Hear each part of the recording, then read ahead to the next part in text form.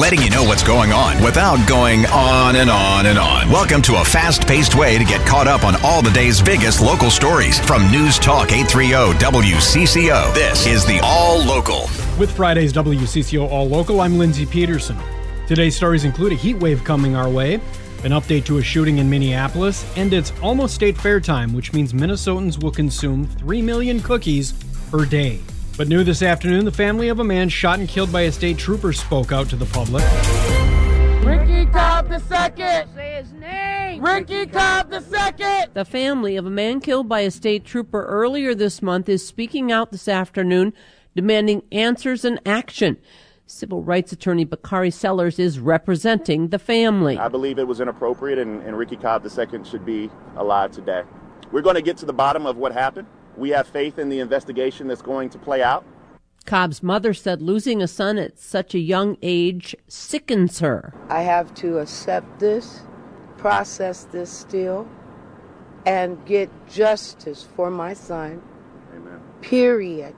Attorneys said a lawsuit is coming and they'll get to the bottom of why Cobb was shot. The Minnesota BCA is leading the investigation. 3 troopers have been put on administrative leave. Ryan Lundgren has been identified as the trooper who shot Cobb. Susie Jones, News Talk 830 WCCO. It is shaping up to be a warm few days. WCCO Radio Chief Meteorologist Paul Douglas says starting tomorrow, the temperatures will jump, with it feeling like as high as 105 to 110 by Tuesday. The hottest days look like Saturday and Tuesday. Saturday, low to mid-90s. We could be mid to upper 90s on Tuesday. 100 not out of the question, especially south and west of the metro. And by Tuesday, it could feel like 105 to 110. So waves of heat as this heat dome temporarily stalls. It looks like 90s from Saturday through Wednesday. Very little rain, little bit of relief, I think back into the 80s in time for the start of the Minnesota State Fair next Thursday. And Xcel Energy says they've got a few tips for people who want to stay cool and save some money. Spokesperson Theo Keith says for starters, it's a good idea to have a programmable thermostat to keep your house warmer during the day when no one's there and then cooling off in the evening. Another thing they can do is run ceiling fans counterclockwise. That'll circulate the cool air from the bottom of the room up to the top.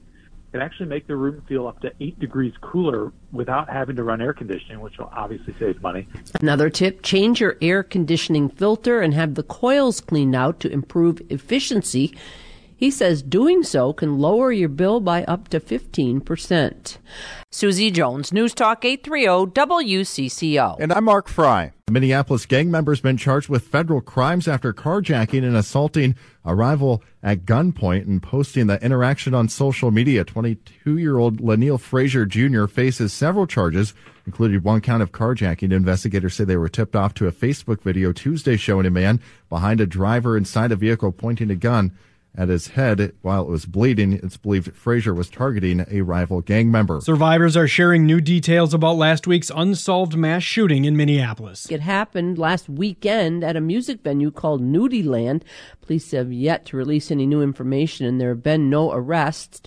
Felix Jardin spoke to WCCO TV about hearing gunshots and all the chaos that followed. I ran and hid behind the garage, and then the shots stopped, and there was a lot more screaming. And I ran to see if Mike was okay, and they were with August, and August was bleeding out really fast. There were people on the ground. 7 people were shot. Jardin's friend, August Golden, did not survive. Susie Jones, News Talk 830 WCCO. I'm Al Schock. Police in Fargo have released disturbing body cam footage capturing the moment 4 officers were ambushed back in July. We got 3 officers down. 3 officers down. Stand everybody. That's the voice of Officer Zach Robinson. Minnesota native and Fargo police officer Jake Wallin died at the scene. Fargo Police Chief James Dablowski says Robinson displayed courage and valor. An individual who knew that when he was under attack, he needed to neutralize that threat as quickly as possible to allow for life-saving measures to be administered to the rest of our cops and that citizen. The man who ambushed the officers has been identified as Mohammed Barakat. Investigators say it was likely part of a planned larger attack with an arsenal of guns and explosives found in Barakat's vehicle. The shooting happened July 14th. You can see the police body camera video on our website, WCCOradio.com. A heads up on Minnesota roads over the next 2 weeks. There will be extra patrols watching for impaired drivers. Mike Hansen is traffic safety director with the Minnesota Department of Public Safety. He says they are trained to look for certain types of driving when a person is impaired. Fail to maintain lane control, wide turns, not using turn signals or other safety equipment, things like that, are all telltale signs that officers are trained to look for that are good indicators of somebody who is impaired. He says between May and August that 197 people have died in drunk driving-related crashes during the last 5 summers. Susie Jones, News Talk 830 WCCO. With the state fair kicking off in just under a week, police are reminding the public guns are not permitted anywhere on state fairgrounds. This comes after last year's state fair was shut down early after a shooting on the Midway. Ron Nafla with the Minnesota State Fair Police Department says he's confident in the safety protocol in place this year. People will come through the metal detectors as they have in the past couple of years. If they set off the metal detector, they'll go to a secondary screening where their bag will be checked. Obviously, the weapons and things are primarily what they're looking for at the gates. Nafla, speaking directly about safety after past shootings at the fair, says he takes the safety of all fairgoers personally. This isn't just a job for us, it's personal. We take it to heart that our job is to provide a safe and secure environment, and that's what our goal is. Nafla says additionally things like more perimeter fencing and security cameras are a part of an improved safety plan for this year's fair. Taylor Rivera, News Talk 830 WCCO. And I'm Mark Fry. Minneapolis City Council members have passed an ordinance creating a minimum wage for rideshare drivers. The 7-5 vote coming yesterday after both Uber and Lyft threatened to pull their services from the city. Councilmember Jamal Osmond. These drivers are people from this community and minority, people of color. They are the backbone of our city. They work tirelessly to make a living. We have companies that are not treating them how they're supposed to be treated. Mariana Brown drives for Uber and described what she does on a typical day. We make less than $300. We fill up our tank twice, that's $100. And a wear and tear and all that we have to put in on our time.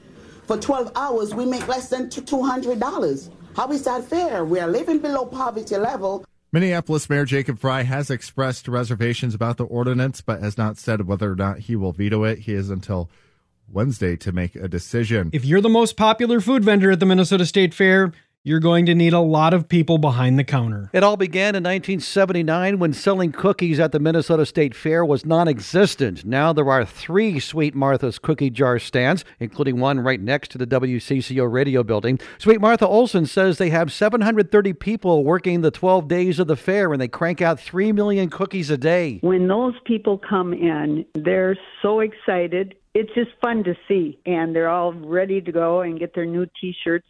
So we're really excited about the crew we're going to have this year. The hiring process began way back in February when veteran cookie makers were asked if they want to come back for another year, and they still have a few spots open for new team members. Figures show Sweet Martha's is always the top-selling vendor at the Minnesota State Fair. All you have to do is see the lines of people to know that's absolutely true. Al Schock, News Talk 830 WCCO. School is starting up very soon in districts across the state, and many are still facing real shortages of teachers. Special education instructors and other non-teaching positions in school districts across the state continue to be difficult to fill, as is the case in St. Paul. Annie Zhang of St. Paul Public Schools says they are hosting a job fair today at Como Park Senior High. We have roughly about 160 openings right now. We are the second largest district, and so we have over 60 schools and programs, and so that's kind of where the numbers come from. It's been challenging, and I think anyone out there that has a job opening knows it's a very tight market right now. She says many of the positions do not require a teaching degree, and the district is also offering bonuses. Susie Jones, News Talk 830 WCCO. The Minneapolis Park Board is looking to hire sports officials ahead of a busy fall season. The need for sports officials in Minneapolis comes as veteran officials retire or ponder retirement. Jack Barsh is the athletic program manager for the Minneapolis Park and Recreation Board and says soccer and flag football positions are paid. In general, we're in that $30 an hour range. I see some, I'm looking at the pay rate sheet right now. I see some like younger groups with sports where we might be paying like $26 a game, but we go all the way up to $75 a game for full-size adult soccer. Interested officials must attend an officiating clinic and pass a background check. Mark Fry, News Talk 830 WCCO. Finally today, the Vikings host Tennessee in their second preseason game Saturday at US Bank Stadium. The two teams have been holding joint practices all this week, and Viking QB Kirk Cousins says it's a big help to practice against a different group of players. Just a good challenge because you get so familiar with your own defense, not just during camp, but going back to OTAs. You know, they get used to your snap count, you get used to their personnel, you get used to the cover structures, what they're going to call in certain situations. You can start to get too familiar with where it doesn't really simulate the real thing in a game. The Vikings and Titans kick off at 7 p.m. Saturday night. Thanks for listening to WCCO's All Local. You can find each day's All Local and all of our podcasts at WCCOradio.com or by downloading the Odyssey app. I'm Lindsey Peterson, News Talk 830 WCCO.